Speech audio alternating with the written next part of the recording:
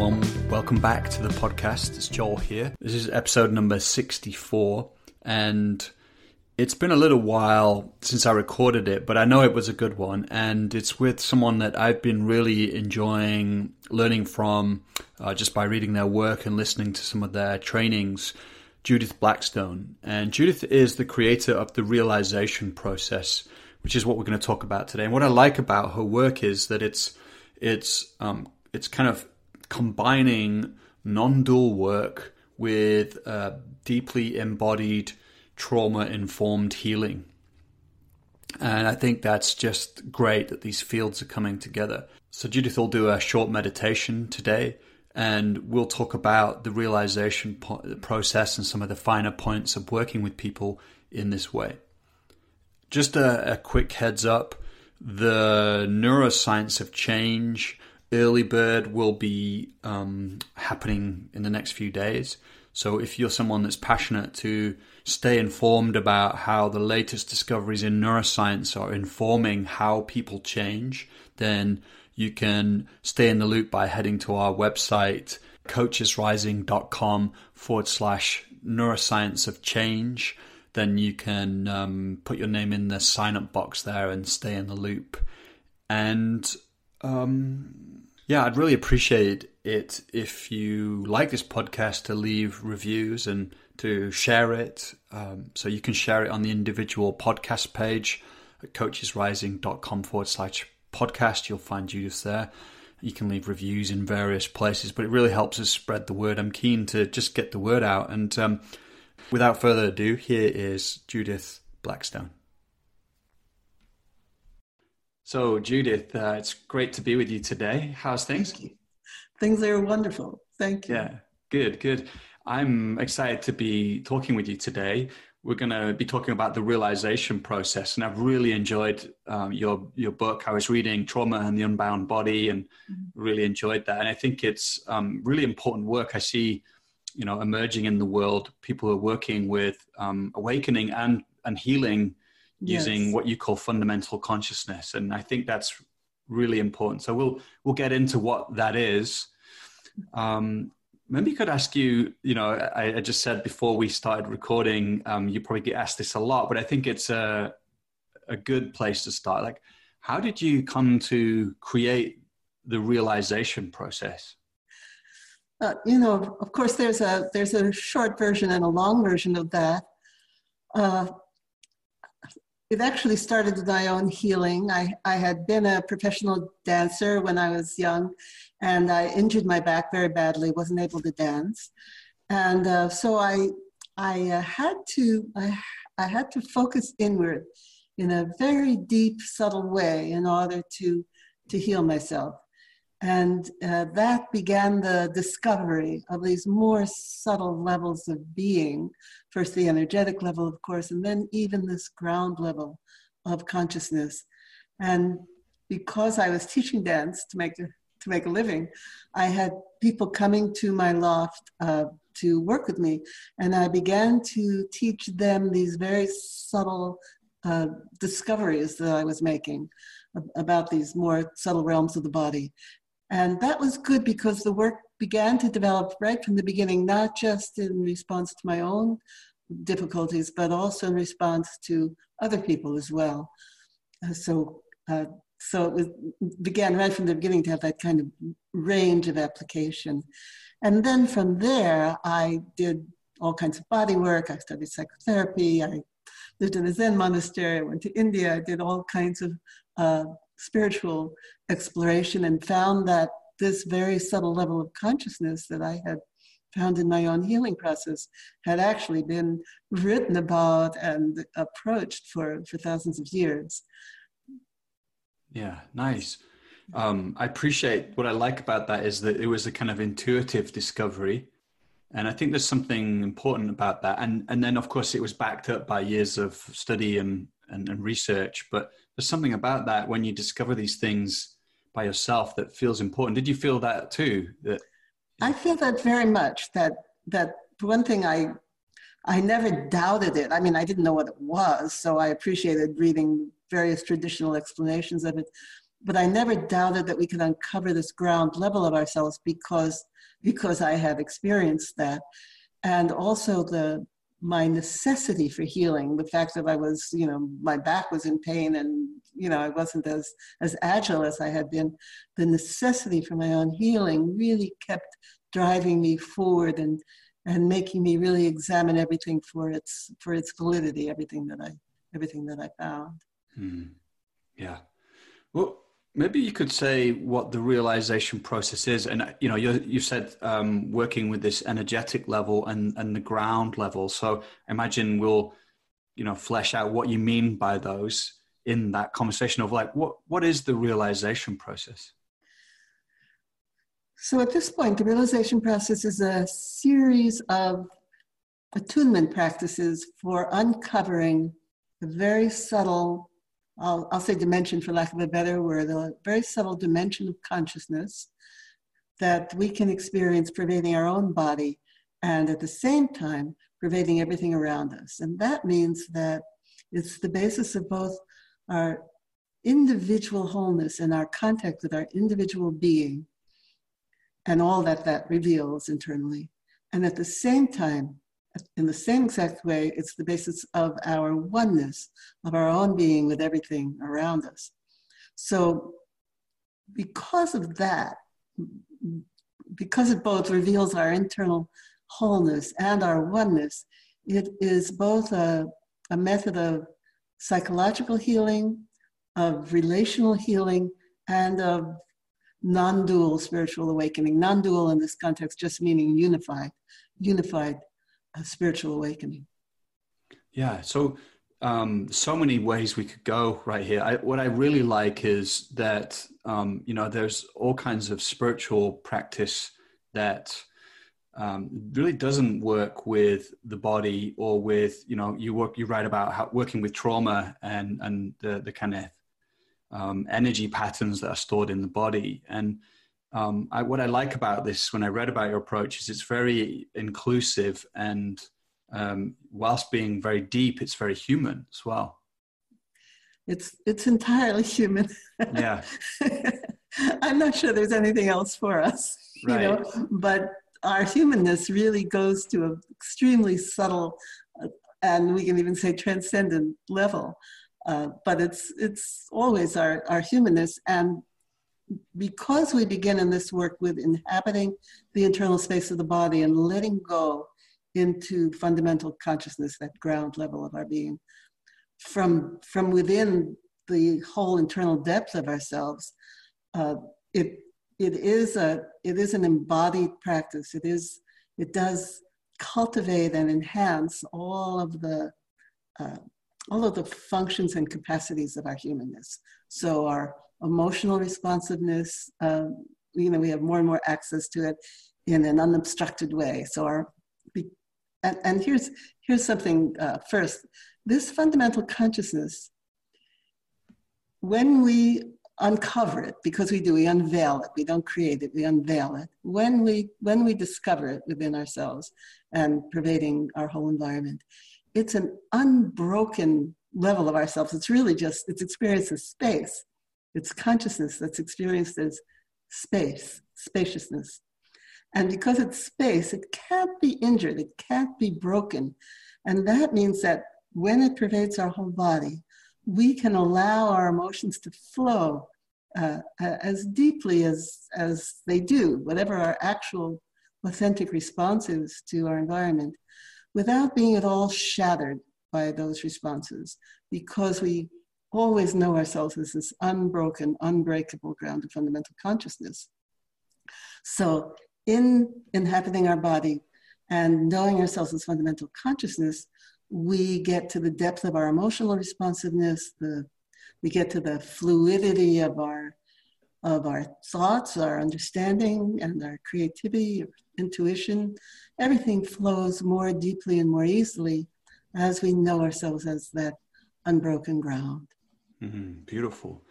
I think there's a lot more we can say about why that works, or what happens as we reveal ourselves as fundamental consciousness and how that supports this healing. But I would maybe it's good first if you could kind of, how do you guide people to see or experience this spaciousness within their body and outside? Like, because that might seem a foreign idea to some people listening. Yes, yes. It sounds even abstract, and yet it's the least abstract experience we can have. It's entirely experiential. And it begins, as I said, the realization process is a series of attunement exercises. So it begins with actually inhabiting the body. And that's quite different than being aware of the body. So we're not doing a body scan. We're not, connecting our mind more to our body, but we're actually living within the body. And we do that very simply by first feeling that we're within our feet and letting ourselves really experience ourselves there, and then going through the whole body, living within the body, and then living within the whole body at once, and then attuning to the space outside of the body, and then experiencing that the space inside and outside the body is actually the same continuous space, or can be experienced that way. Again, I'm using the word space because that's how it's experienced, but I'm meaning consciousness, right? That same spacious consciousness outside the body and inside the body is the same. Now, very important, this attunement to fundamental consciousness is not yet the realization, because fundamental consciousness is uncreated. We don't need to do anything in order for it to exist, but we do need to open to it. We can't just simply say, well, all right, it exists, so that's who I am. We actually need to uncover it. In order to do that, we need to let go, not just from the surface of ourselves, but from all the way through the internal depth of ourselves. So that's why we start with inhabiting the body. The deeper we inhabit the body, the more deeply from within we can let go of ourselves into that dimension of fundamental consciousness. Now, as well as inhabiting the body, we also in this work attune to a subtle vertical channel that runs through the torso, neck, and head. And this channel is well known in spiritual practices. It's called Sushumna in Hindu yoga. It's called the central channel in Tibetan Buddhism. So it's a well-known internal, innermost depth of ourselves.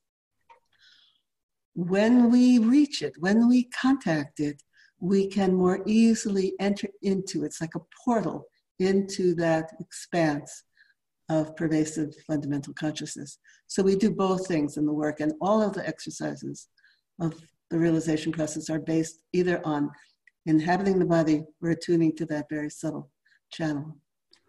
I think what you're saying is really important.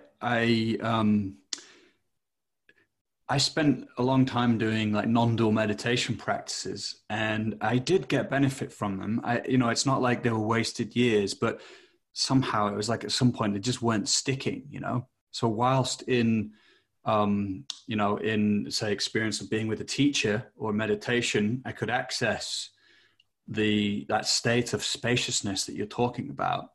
And that did in some way begin to soak into my day-to-day experience. But it's like it was dissatisfying, and I think this idea of like going deep into the core of the body and having it like anchor in there is, for me, been a game changer in terms of like having the meditation practice or the opening to that spaciousness actually begin to become more abiding, or so it's like as if there's it's both, like you said, it's revealed, like it's immediately available once it's pointed out, but it's as if my structure needs to reorganize and in order to be able to kind of embody it. I think what you're saying is very important. In this work, the realization process, it has nothing to do with transmission. So it has nothing to do with me or my state or being with me or with any of the realization process teachers. I mean, whenever we're with anybody, there's a certain amount of, transmission based on our contact with each other. But that is definitely not the path to awakening in this work. And partly because of that, and also because it's not just something that we have to keep telling ourselves, yes, I am that, I am that, I'm that. Rather, we actually let go into it by contacting ourselves on this very deep level. Because it's those two important things, becomes a lasting transformation of the way we are. It's not just something that we can go to in a moment and then, oh, good, I'm there, and now I'm doing the dishes, and of course I'm not there anymore. But it's rather a lasting way that we are in ourselves and in the world, because we have actually we've actually contacted ourselves that deeply and let go from that deeply within. Nice, yeah. So maybe you could, I actually think at the end it would be interesting if you would be willing to do perhaps a short guided meditation so that we can experience this spaciousness and fundamental consciousness. Like one of the pointers that I really liked in your book was like listening from the sound in the room. I think that's the way you phrased it, like, yeah, like, and that really opened up for me that I can actually, this fundamental consciousness or consciousness is not like limited inside this in my body, but actually I can listen from the sound rather than being a separate entity listening to the sound. Fundamental consciousness is experiences everywhere in our environment in terms of how much environment we're experiencing, right? So I'm not saying it's pervading Venus, that I have no idea. But in terms of our own experience, it pervades our whole environment as well as the internal depth of ourselves. Now, it's really important that we don't skip that it penetrates our own body. Otherwise, we're just expanding outwards. And that's not that very subtle consciousness at all. But as it pervades both our body and our environment, we can actually experience that the space itself is doing the hearing. Once again, I'm not someone who says that, we don't exist or, there's sounds without a hearer or anything like that. We are the space. We are fundamental consciousness. We experience that as our very own nature, as well as the nature of everything around us. It's kind of hard to grasp with the mind, but it's not that hard to experience. So it's our very own nature. So as fundamental consciousness, we're hearing and seeing and all of the senses as fundamental consciousness. Yeah. And I think I want to, if there's anyone listening to this now who's like, okay, this just sounds far out.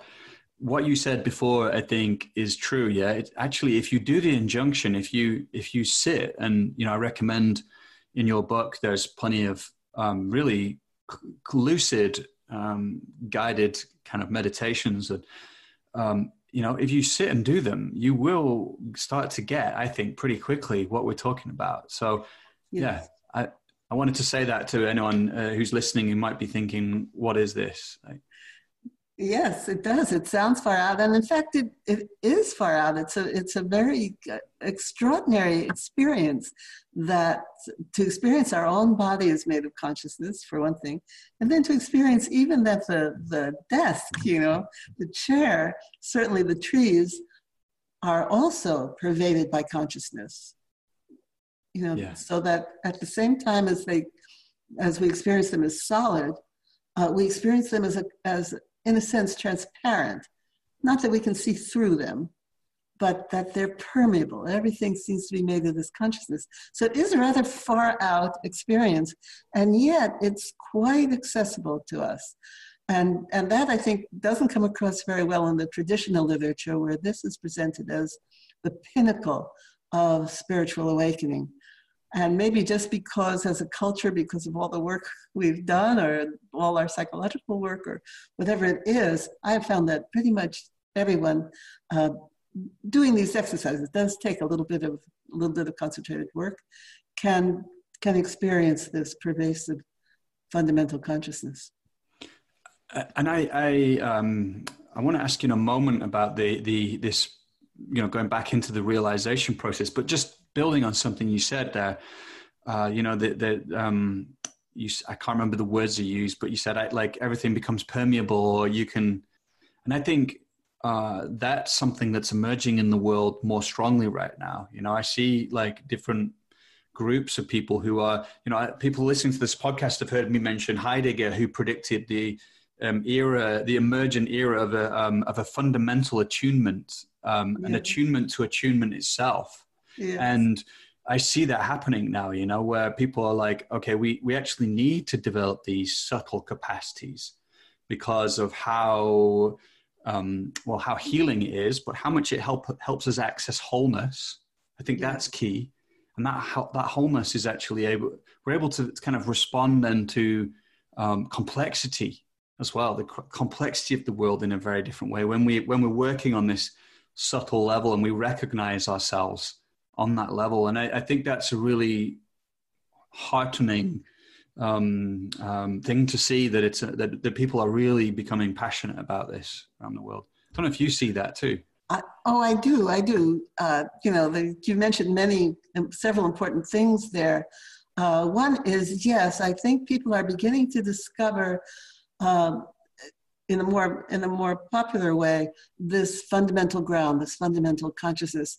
It's as if the last century was focused on the energetic level, the flow and the findings in physics and also in psychology and body work of the streaming of energy, vibration of energy. And now this is an even more subtle level, deeper and more subtle than the energetic level, which may be the theme of our present present time. I hope so. It's beginning to be recognized in some forms of psychotherapy and body work. And of course, physics has for a while been trying to understand it and find the mathematics of it and so forth. And they haven't quite been able to do that yet, but I think they may be on the brink of that as well. So yes, I think it is. The importance of it, absolutely.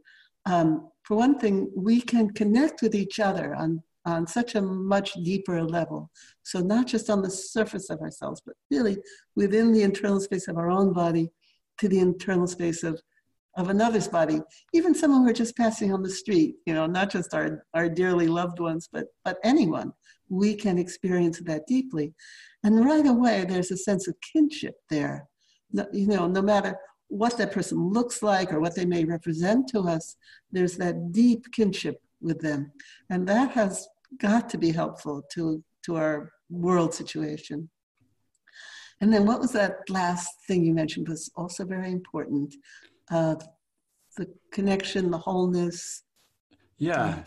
I was talking about complexity maybe as well. Oh, complexity. That's right. Yeah. Complexity.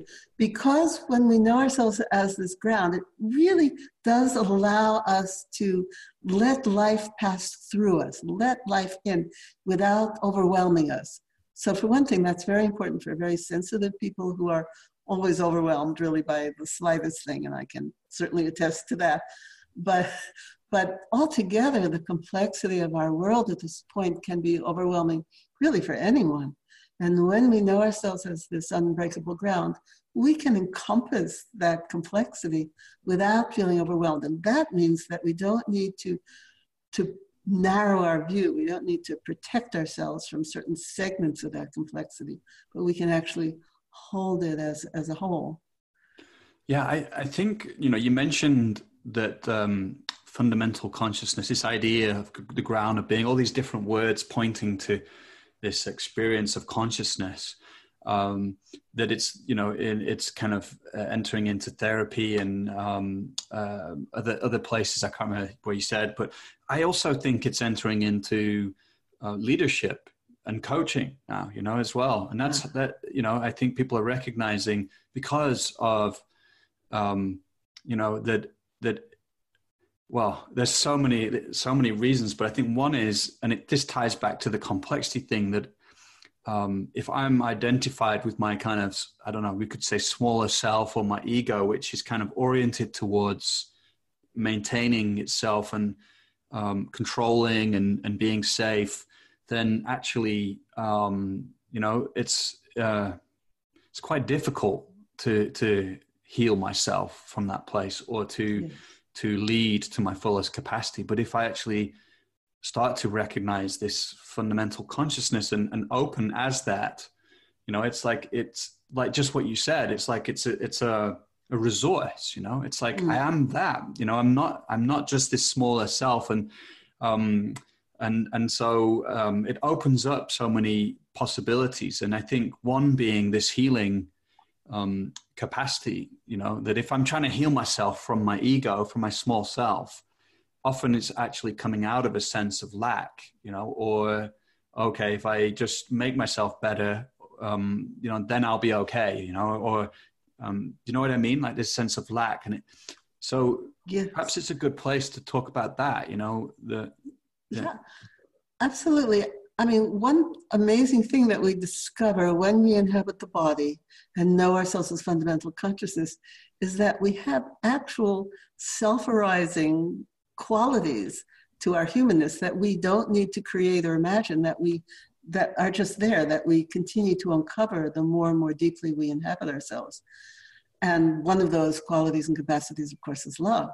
Love is just there in our body. This is a miraculous thing, I think. Even if we're alone, we're not with anyone or anything we love, love just is right there in ourselves. So one thing, it's very difficult to not love ourselves when we feel love in our own body. And one of the main things that we're healing when we heal psychologically is that deprivation that finally arises in ourselves as a lack of love for ourselves that causes us to lack confidence and limit ourselves in all sorts of ways. But when we actually experience love in our body, just self-arising as our natural being, we love ourselves. That's obviously a lovable being. Yeah. There we are. So in terms of healing ourselves as fundamental consciousness, we uncover these basic qualities of our being, our sexuality, our actual power within ourselves. Very important because, of course, one of the main things that happen when we're traumatized, even in mildly traumatized as young children, is we feel overpowered. We feel overpowered. We are actually diminished in our power within ourselves, our personal power, our agency, our feeling of personal strength. But when we inhabit the body, that actual experienced quality of power is right there. So there's no doubt that we have equal power to the other human beings around us. It means we don't have to be afraid of them, right? We don't have to be overwhelmed. We can meet them as equals. This fundamental consciousness is a great equalizer, puts us on the same level. So very often what we're healing psychologically is the tendency to feel less than other people and to compensate for that by feeling above other people. But as fundamental consciousness, that all dissolves and we experience ourselves as being absolutely on the same level as other human beings.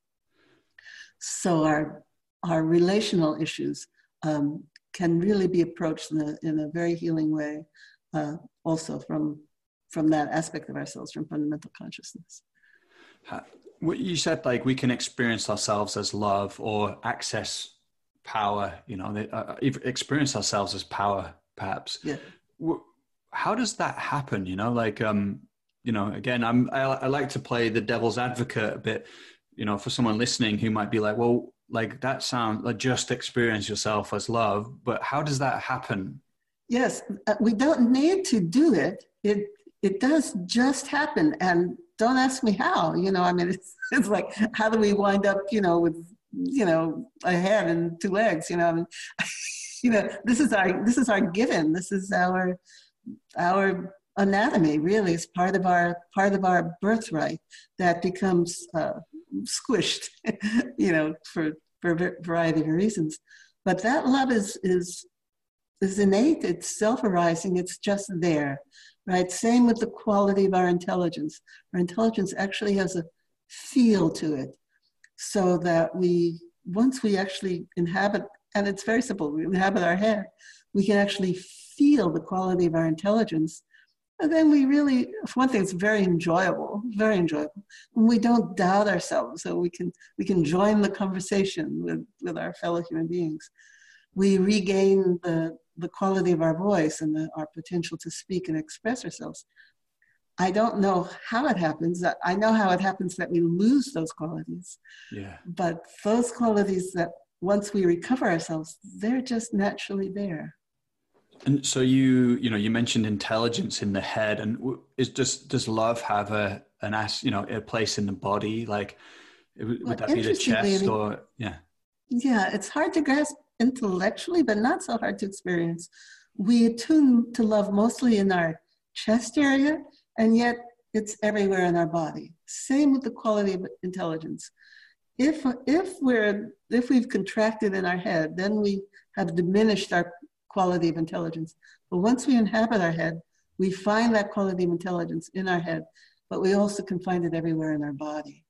So really, I think the clearer way to see it is that specific parts of the body limit those qualities. But once we attune to them, once we open those parts of our body, then we experience them really everywhere in ourselves.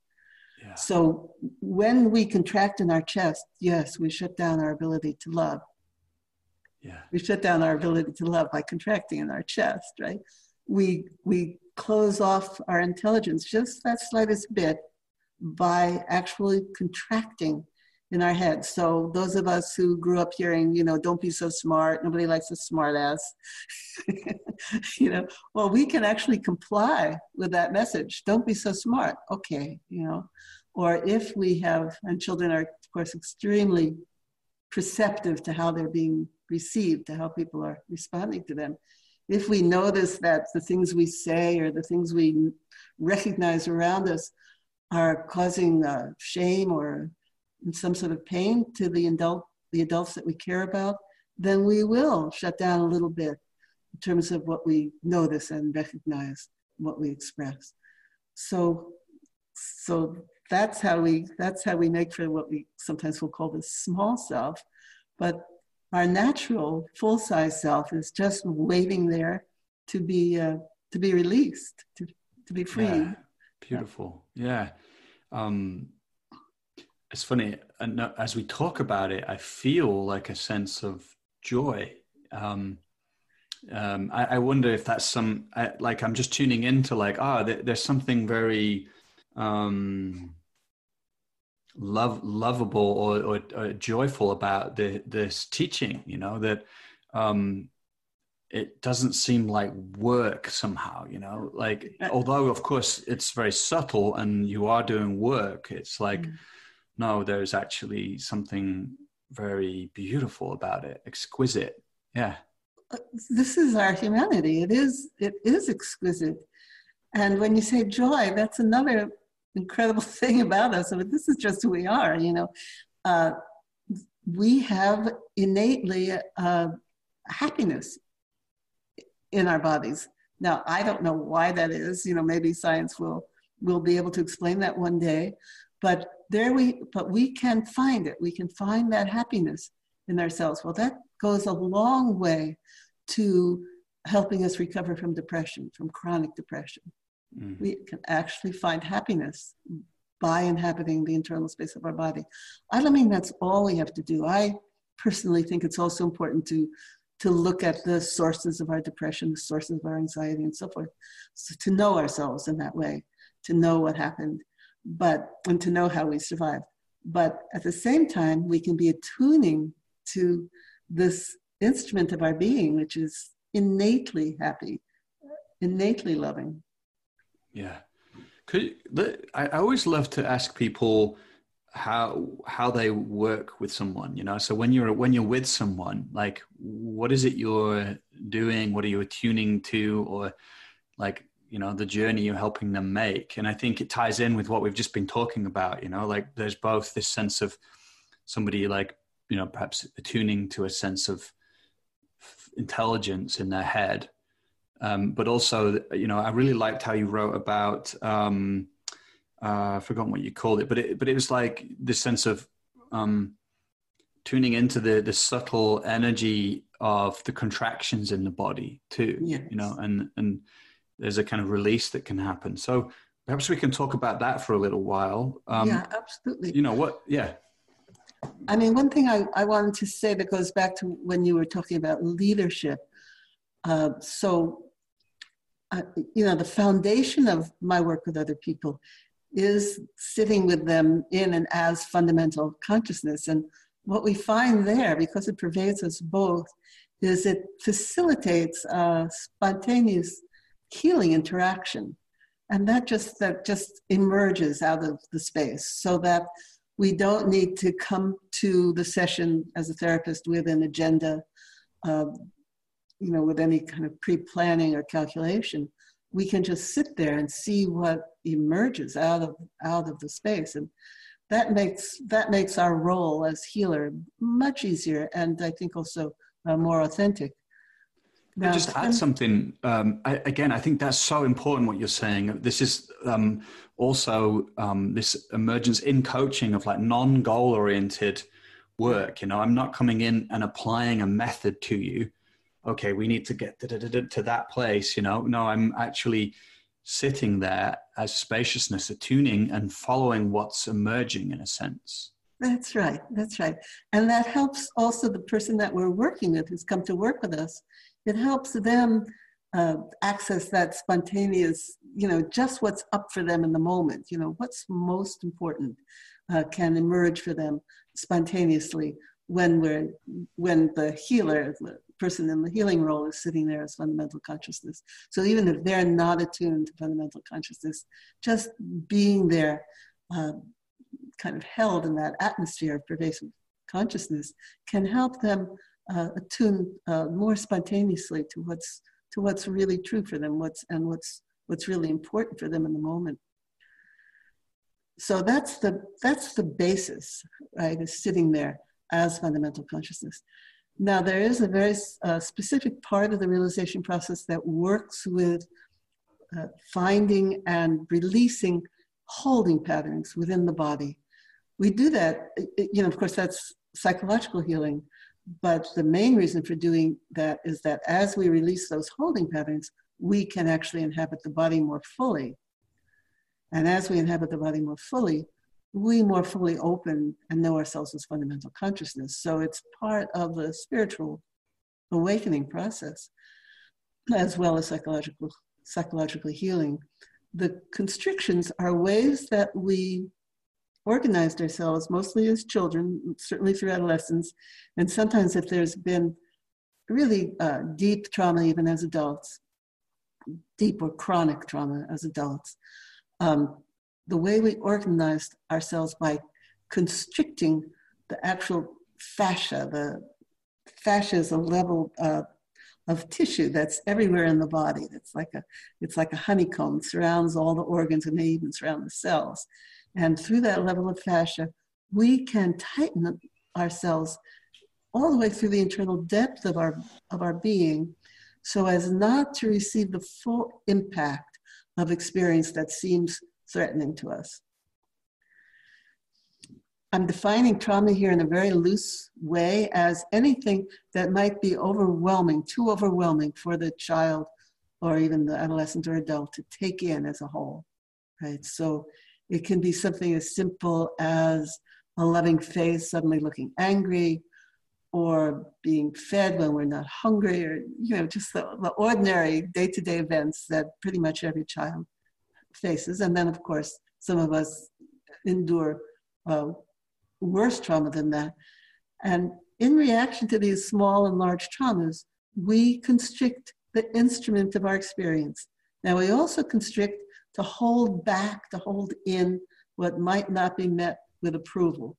So to hold back our own anger, to hold back our own tears if we know that they're not going to be met with comfort, or if we're told don't cry, or boys don't cry, or whatever it is, to hold back our tears, to hold back our vitality if people are telling us, sit still. So to hold in what's not met with approval. So we protect from what's coming at us, and we hold in our own experience that might not be met. In addition to that, we constrict ourselves in compliance with demands that are made on us. Don't be so smart, right? What you're seeing isn't true. Don't look at me like that. All of these commands that I think, even the best of parents will make at times, right? And the child will comply with that. Don't talk so loudly. Well, I can hold back my voice just by constricting a little bit, and then then I have a voice like this for the rest of my life. The thing about fascia is the tissues glue together, they harden in the shape that we've constricted. Now, it doesn't do that right away, but if we keep constricting in the same ways, which we do, we'll use the same lines of protection, same lines of constriction for different circumstances. And over time, the tissues glue together, and that simply becomes the shape of who we are, right? We're someone who doesn't feel much power. We're someone who's a little difficulty loving. We're someone who's, feels brain freeze. Let me make this just a little more complicated, okay?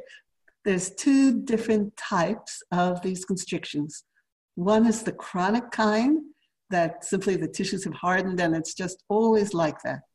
And the other kind of constriction is a well-worn pattern that goes into that shape of constriction in certain similar circumstances, right? So anytime we see someone in authority, we'll cringe just a little bit, but then we let go, right? So that's a well-worn pathway, right? So both those types of constrictions we can release, and there are now many bodywork techniques out there for releasing these holding patterns. The realization process is a little bit different than a lot of the very popular forms of body psychotherapy these days, in that it doesn't work right on the nervous system with the fight or flight response. Rather, it works with the fascia. So really two different systems, but of course, everything is connected. But in focusing within these constrictions, we can focus within them in such a way that they actually move further into constriction. And when that happens, so it moves along that same pathway, we can sometimes remember the event, we can feel the emotions of that event, and then when it goes as far as it goes, we can let go, and the constriction will unwind along the same pathway. So we can say that's the contribution of the realization process to these bodywork techniques. And it does take some subtlety of attunement. So we pretty much need to be able to do that core work in order to attune that subtly within the tension, that it moves spontaneously towards constriction. But then just by a little bit of letting go, it will release along that same pathway. Yeah, I think that's beautiful. Yeah. I think this is where you talked about the movable mind in your book. Yeah. Yes. And I was playing with this myself, with accessing that spaciousness in my body. And one of the places I've noticed that I hold in my body is in my jaw. Yes. So I think can be common, but there's like a tightening down, a clamping, and it feels like bracing against life in some way. That's right. So I was playing with that process you just described of, feeling the constriction, and almost it's very interesting. It's just like you describe. It's like the constriction almost intensifies. Yes. As you feel it, and then there's you can like let go. There's a release. Release. That's right. So unlike some other techniques that are very similar but not quite the same, we're not volitionally exaggerating the tension, but we're focusing within it so that accentuation happens spontaneously. And I think the benefit of that is that then it tightens exactly along the pathway that we had used originally to tighten. And for that reason, it can really release in a lasting way. Then we inhabit the body. And so we're not letting go into nothingness, but we're letting go into this ground of being, this fundamental consciousness. So right away, we're getting more of ourselves as we release. I appreciate that kind of nuanced point you just made there about we're not volitionally enhancing that constriction, because I can imagine there's all kind of ways that the mind, we could we're not quite getting it right. We're trying, but it's actually a slightly different pattern we're overlaying. That's and right. in some sense, I get that we're actually really trusting that pattern, the wisdom of the body to kind of allow, so again, we're not getting involved with the smaller self to make it happen, but we're allowing it to happen through its own intelligence. Yes, absolutely. And the very interesting thing is that then when you sit with someone as fundamental consciousness and they talk about themselves, the person who's come to work with you, they talk about themselves and the things that happened to them as children, as teenagers, you can actually see, or kind of feel these patterns accentuate, because there's nothing absolutely static anywhere in our being, right? We know that. There's nothing completely static. So when we talk about how, our father stopped loving us when we were 4 years old, you can actually witness a little bit of tightening of the constriction that person made in reaction to that circumstance. And that helps both the therapist, the healer, and the person healing to recognize how they organize themselves and let go of those patterns. I think I really love where we're at now, so you could say more about that. I think is it that over the years, you train the people that you train to do this too, that you've developed this subtle capacity to sense somebody as they're talking about a topic, and how, for example, something in their body might start to kind of tighten or contract. Is that, and so you're sensing that you can get is that how it goes for you? Part of the training is developing this subtle range of perception. And it doesn't happen for everyone, and it's not absolutely necessary. You can be a realization process therapist without developing that. And some of the best, senior teachers have not ever been able to develop that, what we call the see-feel. But if you can, as fundamental consciousness, you can actually perceive another person's internal experience, not by running it through your own body, as many sensitive people do, but over there in their body. And that makes it, for one thing, much clearer who's experiencing what, and also much, of course, less exhausting, that we're not just sitting there as a sensitive person with a person in pain, running all that pain to our own body, which sensitive people often do just naturally, spontaneously. But we're sitting attuned, inhabiting our own body with our own responses in the moment. And at the same time, it's both a visual and a tactile in a way, tactile across space.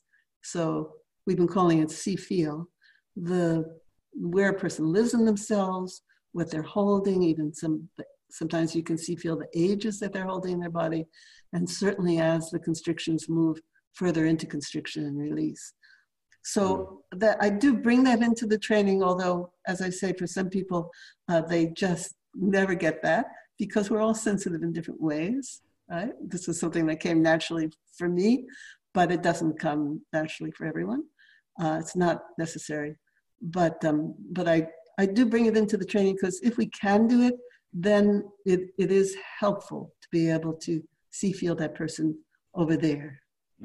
Yeah, beautiful. I think you just helped me get something a bit more, because this is something I'm passionate about. And I actually, people have often said, well, you can feel someone else in your body. And that's not quite the way it works for me. I actually think the way you described it helped me just see how it's like I feel them in their body. That's great. I really think that's much better. Right. Because I was like sitting there, and I was kind of practicing coming back to me, feeling me. Can I feel them in my body? And of course, it's also, there is information in my body about what it's like to be in connection with this person. But yes. Actually, like, what I sense is them in their body. Them in their body. And people will often ask, well, how is that possible? How can you do that? Well, it's because there really does seem to be this element of fundamental consciousness pervading us both. And it's a perceptual field. Yeah. And, if you listen to people like Daniel Siegel, who, the interpersonal neurobiologist, who he's talking now very much along these lines, like actually that this sense of separation that we experience as human beings is when you examine it from a neurobiological standpoint, it doesn't hold up. It's like, where is that boundary? So he talks about moving from me to mui, like he has a funny name for it, but it's like Right. we're not it's not like us as individuals disappears, but we're also very much connected and in a kind of co-creation or there's a deep intimacy in between us. So yeah, absolutely. But interestingly enough, this ability to feel someone across distance seems to be something other than mirror neurons. Right. Because we're not mirroring this in our own body. Right. Yeah. So not sure they have yet found the basis. Actually live with a neuroscientist, so I'm kind of privy to the cutting edge of what we know and we don't know. Yeah. But I don't think they've yet found the neuroscience of that ability to perceive over there without mirroring it in our own body. Yeah. So this is something deeper than entrainment, deeper than that mirroring. Yeah. Yeah, no, I appreciate that. Yeah. And I know with Daniel, he's influenced by some non-dual teachers, or at least he's friends with them, Yes. So he's on that. Yeah. So I think that's where some of that comes from. Let me ask you, I'd love to invite you in a short while to maybe we can start to end with a guided meditation, but what's exciting you most about your work at the moment, or like what's on the emerging edge of it, if anything, for you? Like I always, like to go there, see if there's anything. Yeah. I don't know, I mean, I'm still in a healing process myself. And so I'm working with the, extremely subtle experiences of the strands within the spine and how we can access those. So in terms of my own process, well, I haven't yet begun to teach that. In fact, it took me quite a long time to teach this exercise that I just was talking about of focusing within the tensions, because I thought, well, who's really going to be able to, how can I even put that into words? It was just a way I worked on myself. And then one day I had this lovely, sensitive client, and I just thought, well, I'll try it with her. Well, she was able to do it, no problem. And now I find many, many people can do it. It's not hard at all.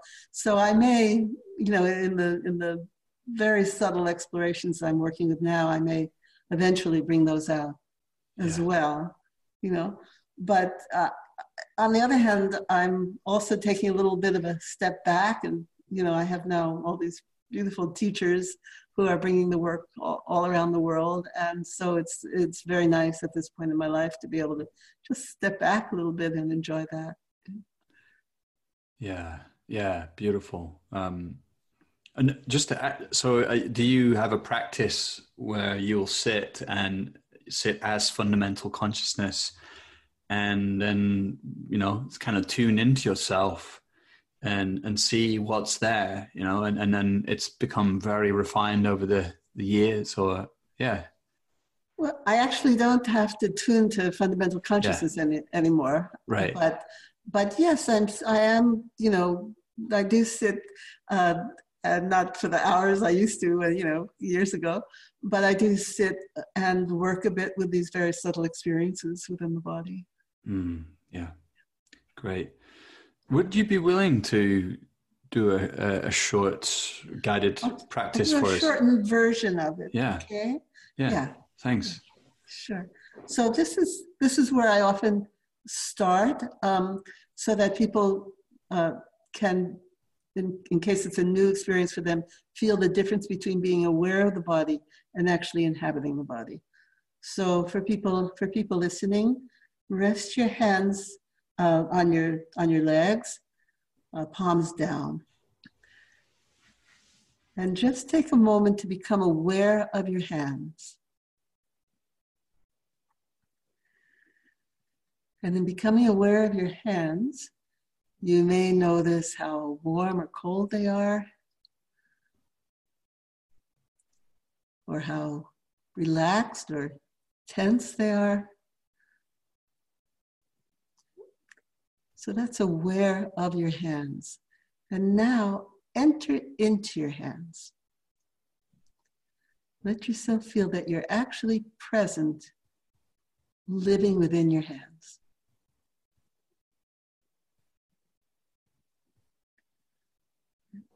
So that's inhabiting the body. And now I'm going to do a shortened version of inhabiting the body, the whole body. So just as you felt that you could enter into your hands, take a moment now and enter into your feet so that you feel that you're actually living within your feet.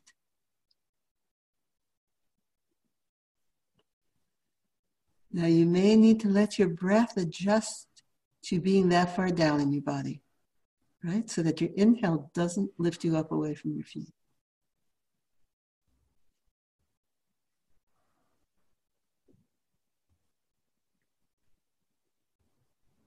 And now feel that you're inside your legs, that you're present and living within your legs. Right? So your ankles, your lower legs, your knees, and your thighs.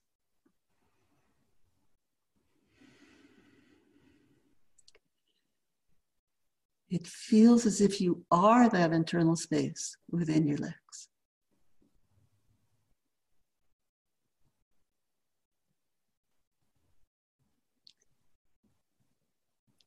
And feel that you're inside your hip sockets.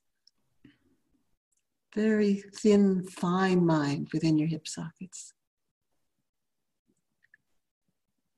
And just by being in your hip sockets, you may be able to feel the internal space of your upper thighs from the hip sockets and the internal space of your lower torso at the same time. So you're living in that transition between your legs and your torso. Balance your awareness of the space inside both hip sockets. Find them both at the same time.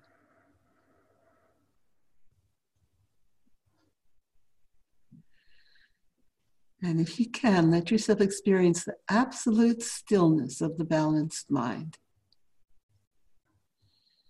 And at the same time, experiencing the movement of your breath. So the mind is still and balanced, and the breath is moving.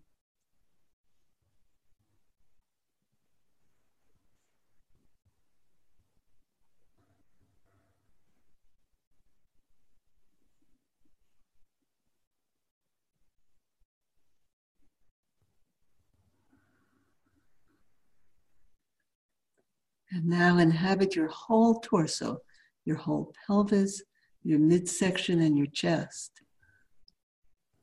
All the way through front to back, all the way out to the sides.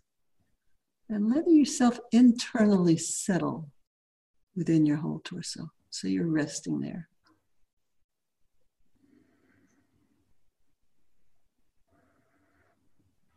Right, and you're bringing your breath down into your torso.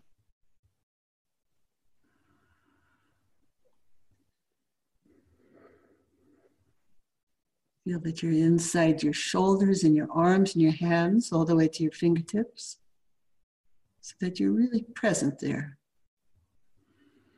And they feel like your arms, your hands.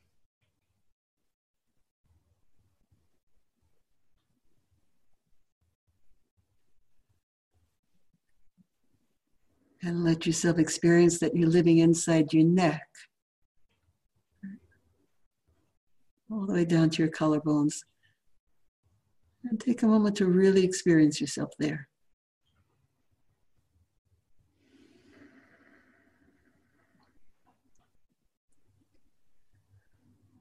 And now feel that you're inside your whole head, your whole face. See if you can inhabit your whole face all the way down to the jaw, your ears, and your whole brain.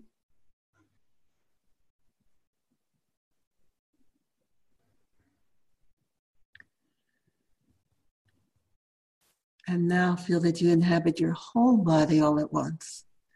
right? If we say that the body is the temple, then you have your own temple to sit inside with nothing left out. Right? And continuing to breathe.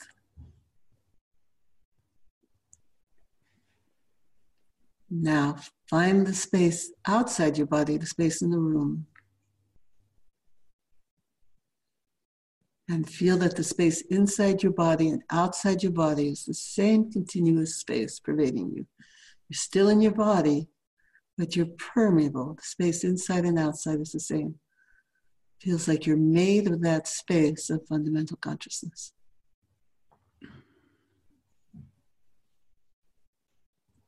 And if you can, let yourself feel that you are that space.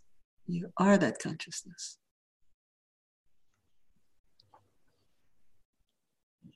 If your eyes are closed, open them.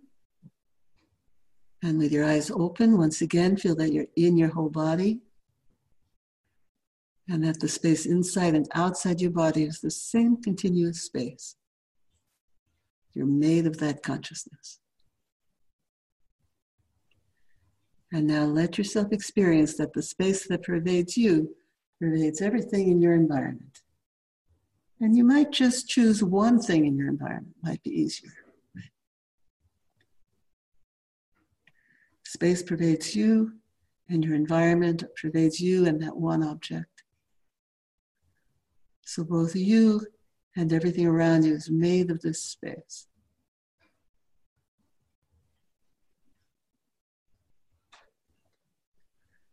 Take a moment to let the space do the hearing. Let the space do the seeing. And of course, we are the space. So we are seeing and hearing as that pervasive space.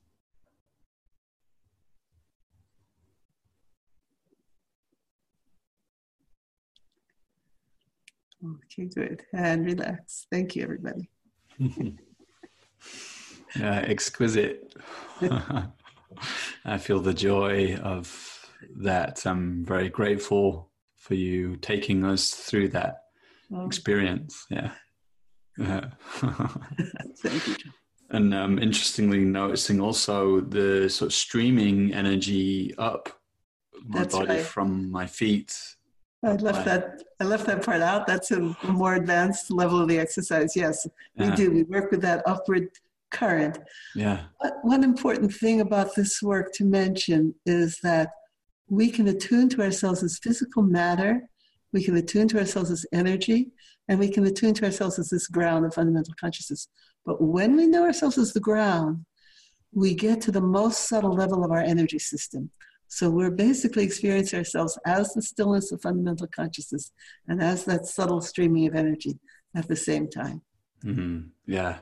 Yeah. Nice. I think that's, again, I love these nuanced pointings out of our experience, because then we can go and find that ourselves.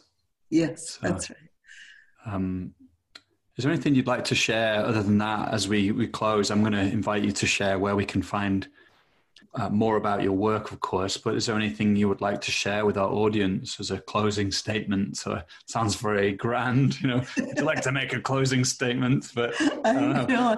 Well, I don't think I've reached the point in my life to make a closing statement, but I'm very glad to have spent this time with you, Joel, and I think I can even feel these other wonderful presences that are going to be listening. So I'm very glad for this chance. Yes, if you want to know more about the realization process, then simply go to the website. It's realizationprocess.org. Yeah, thank you. Yeah. And I can also highly recommend Trauma and the Unbound Body. And I know you have several other books, but I really enjoyed that. So thanks, Judith. Thanks so much. Hi, it's me again. We're at the end of the podcast. And I just want to say again, if you enjoyed this podcast, I'd really appreciate it if you'd share it. You can do that at coachesrising.com/podcast. On the Judith's page, you'll find share buttons. And if you leave a review, I'd appreciate that too. It helps us get the word out.